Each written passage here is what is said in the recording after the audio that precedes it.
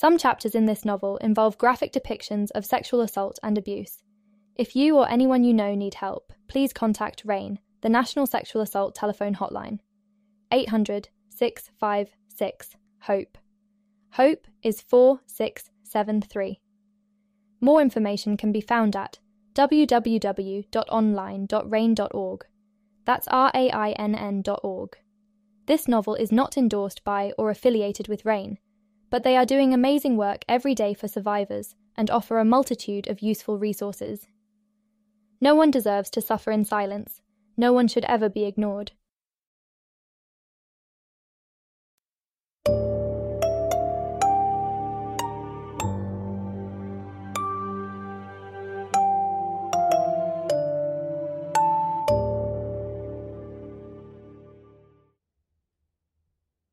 Darker Days of Dorothy Gale.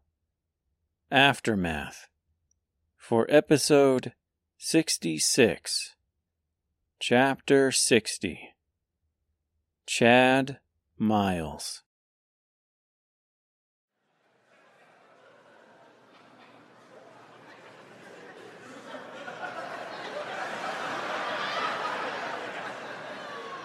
I'm going to say something that I'm not allowed to say. But I gotta be real. I don't believe these motherfuckers. I do not believe it. But let me qualify the statement. I am what's known on the streets as a victim blamer. You know what I mean? Somebody come up to me like, Dave, Chris Brown just beat up Rihanna. I'll be like, well, what did she do?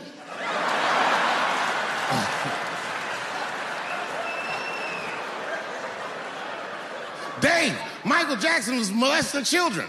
Well, what were those kids wearing at the time?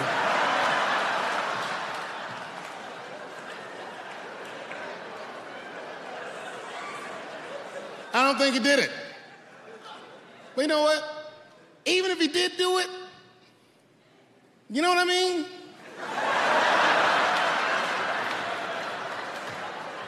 You know what I mean?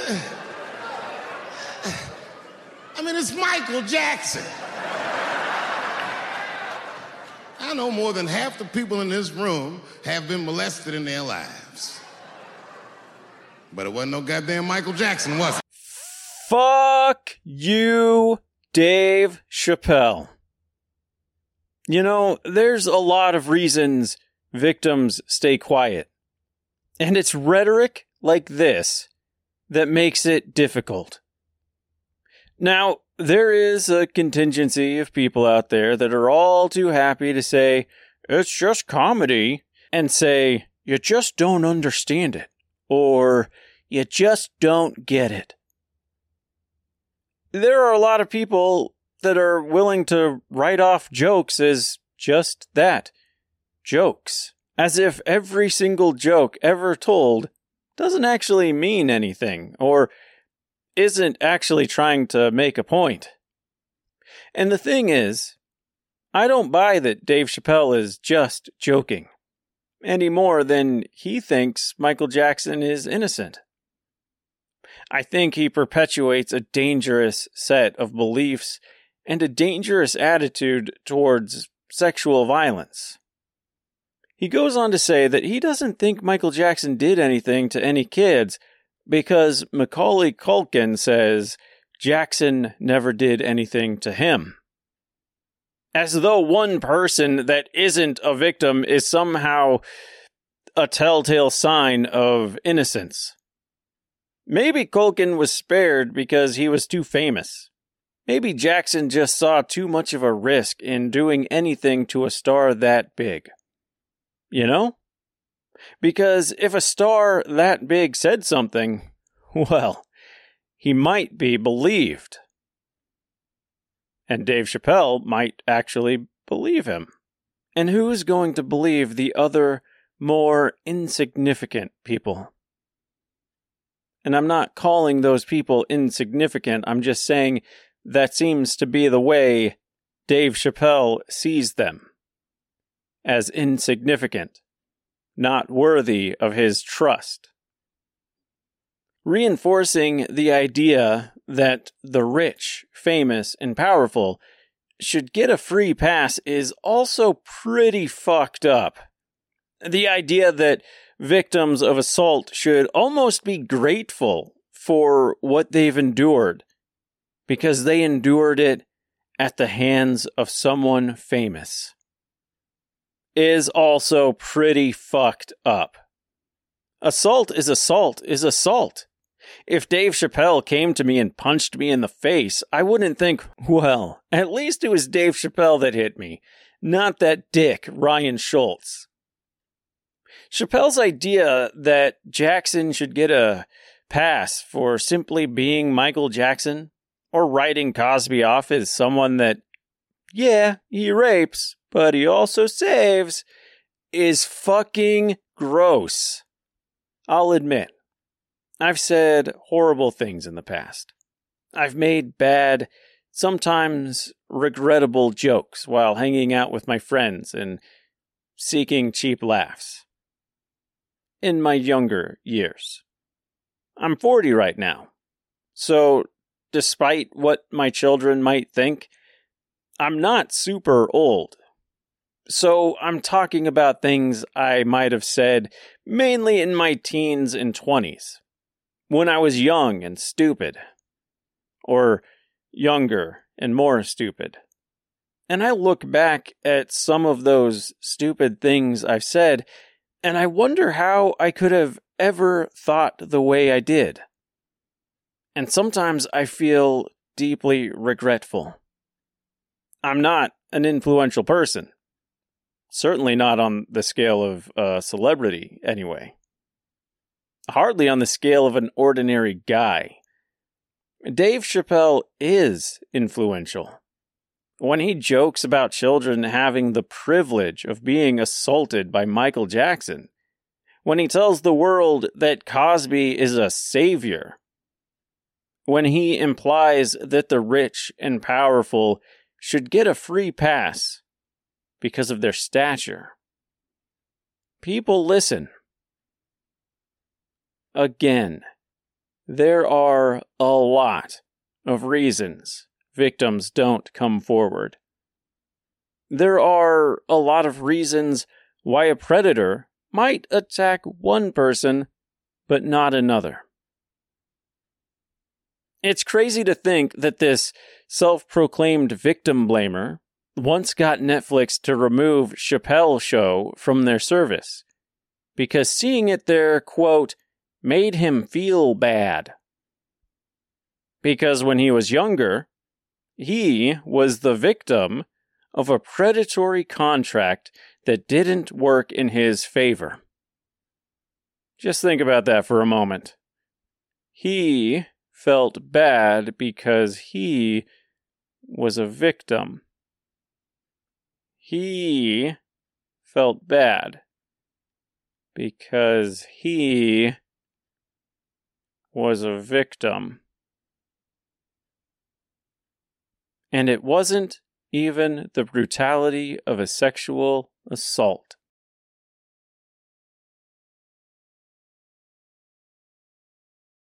Chappelle's show is currently streaming on Netflix, by the way, because he was able to use his celebrity status to get a great big paycheck from Comedy Central. Now, do we really believe a big, famous, and powerful network would ever do anything wrong, though? I mean, think of all the other shows and performers they've supported. I've never heard Jon Stewart complain about getting a raw deal from them. And really, if they didn't take advantage of him, how can we be sure they ever took advantage of Chappelle? Nah, I'm kidding. If Chappelle says he was a victim, I believe him. And I would believe that a large company or a sneaky agent might seek to take advantage of a young comedian. And I suppose if you want to throw race in there too, maybe they thought they could get away with it because he was a young black comedian. I don't like him, but I believe him.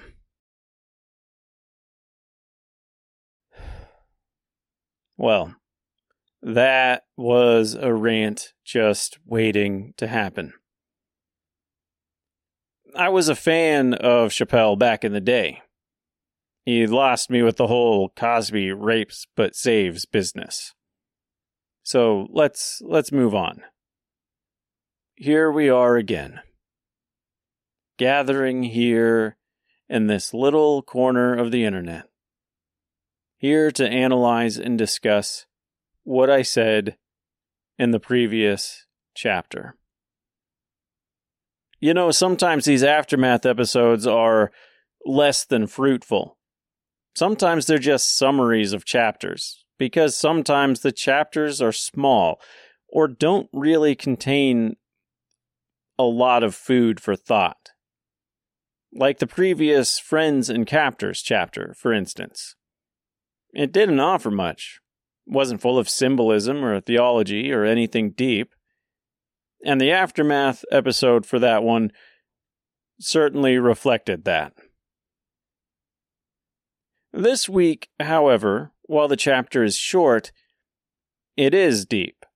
There is a lot to say.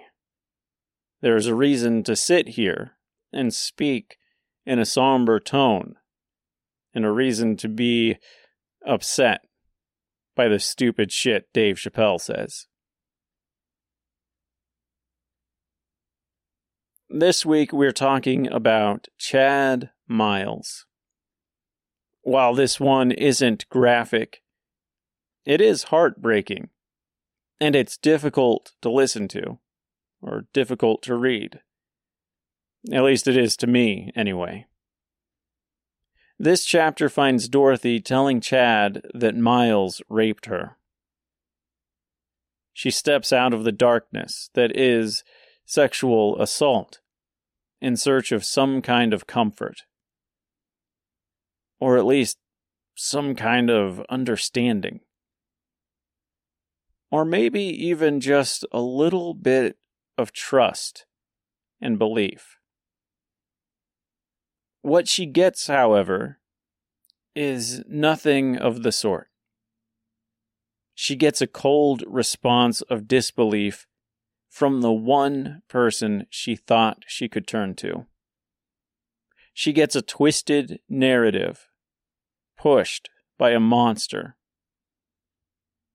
Chad tells Dorothy that Miles has already told him what happened. And Miles's version of the story is vastly different than Dorothy's. According to Miles, Dorothy was about to be taken advantage of by some college student. And Miles stepped in, taking a punch to the face, and Dorothy was so grateful that one thing simply led to another.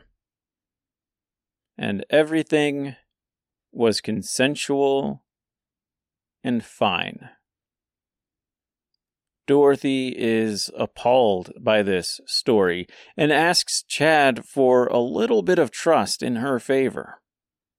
For whatever reason, Chad can't bring himself to side with her. That's not a great choice of words. I would say he can't bring himself to believe her. But who's to say he doesn't believe her? Maybe on some level he does, but he can't bring himself to admit it. A certain type of denial. Or maybe Dorothy is right about his flat-out refusal to believe her. Maybe it's sexism. Maybe it's that girls or women can't be trusted when there's a man involved. Maybe it's just so hard to believe that he can't believe it. Maybe he doesn't know what to think, so he chooses Miles over Dorothy. Or maybe it's because Miles came to him first. There's a lot of reasons why he might not believe her. There's a lot of reasons why people might not believe victims. I'm not saying any of them are good, and I'm not defending them. But sometimes, people will justify their beliefs any way they can. Dorothy cycles through a series of scenarios here, imagining a world where she went to the authorities, a doctor, or Em and Henry. The impact those choices would have on her. She's already seen by many around town as a little girl that needs to be pitied, even though she isn't a little girl that needs to be pitied. A police report would only add to that image, and it would further impact the way the community sees her. It might even draw the ire of a vengeful Miles, a disturbed young man who might just seek retaliation. He did, after all, tell her if he could do it once, he could do it twice. And he wasn't going anywhere. A dangerous predator, always lying in wait. She imagines everyone in town shifting from the pity she hates to something worse. Miles is known around the community as a good, stand-up citizen. And even though Dorothy has been in Sterling most of her life, she's an outsider compared to Miles. She's an outsider compared to Miles's parents. The girl with a troubled past versus a bright young man? Is it so hard to believe that a line would be drawn and sides would be taken? And is it so hard to believe that more people would take the side of Miles? She imagines the potential gossip, the potential rumors of how she was probably asking for it, or somehow deserving of being assaulted through her own reckless actions. Being a victim is hard, and the trauma would be compounded by the added victimization and cruelty of those passing judgment on her. This is only part of why people sometimes don't speak up right away. When someone comes out against Donald Trump, accusing him of sexual assault years ago, when someone comes out against Bill Cosby for being raped years ago, victims of that local priest or other member of the clergy come out 20, 30, 40 years later, it's because there's a stigma to being a victim.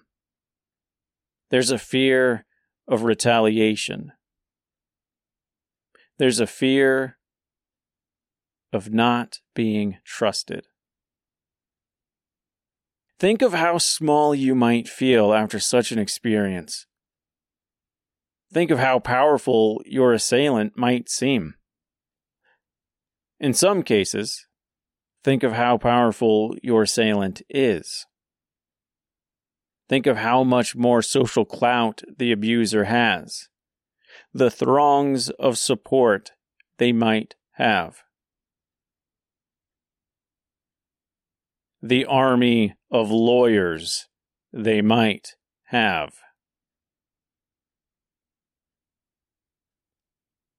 If you're one that assumes every person coming out against someone is looking for a payday or some kind of cash reward, if you're someone that asks, if it was really that bad, or if that really happened, why didn't they come out sooner? Then you know what? Fuck you. Just fuck you, okay? Imagine the worst day of your life. Imagine the most humiliating and degrading moment of your life. It doesn't have to be sexual assault. Maybe it's not even violent. Is it easy for you to talk about? I know people who were pranked in college 20 years ago that still won't admit to being successfully pranked. I heard Bill put Icy Hot in your deodorant. No, that never happened. Fake news. And that's not even particularly embarrassing, humiliating, or degrading.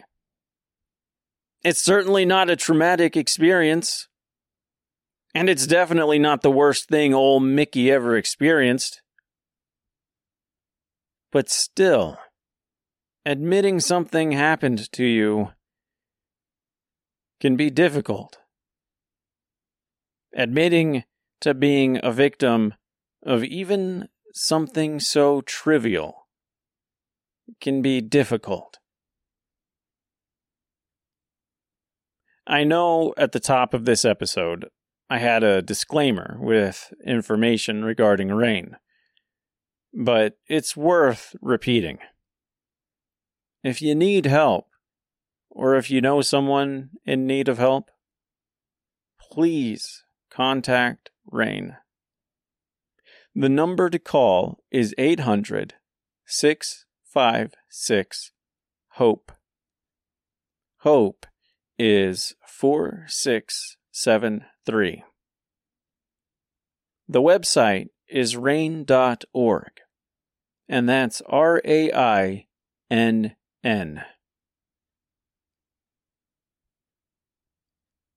If I missed something or failed to address something you feel I should have, go ahead and let me know. I'm always open to questions, comments, or constructive criticism. You don't have to like this show. I'm not sure why you're listening, though, if you don't. But like it or not, you can be nice. I know you can.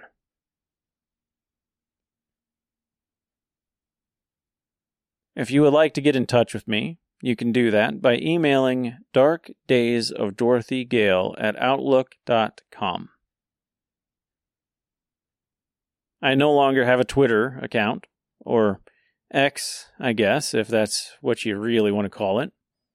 But you can find me on TikTok, where it's @DarkDorothyG. I also appear on TikTok, Instagram, and Threads under the identity of @TheOrdinarySun. That's SUN. The Instagram feed has a lot of fun Dark Days themed artwork. And so does the Dark Days TikTok feed.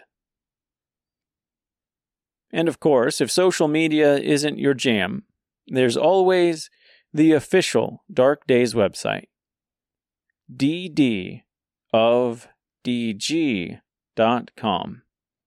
If you were a fan of all that Dante stuff I did back in part 2 of Darker Days, I've compiled a list of all my favorite Dante's Inferno resources. It's got links and brief summaries and reviews of each place. And all that is available on the website as well. Darker Days of Dorothy Gale used to be on Amazon as an ebook, and even in paperback form. But at the time of this recording, the podcast is the only way to experience it. If you would like to support my specific brand of creativity in a more direct and financial way, you can find me at buymeacoffee.com/ordinarysun. Again, that's SUN. If you do, I will send you a personal, handwritten thank you note, complete with an illustration. I'll even give you a shout out on this pretty obscure podcast if you want. If you don't want to donate to this cause, that's fine too. I'm fine to do this either way. Come back next time for Chapter 61, The First Miracle. Thanks for listening. I love you all.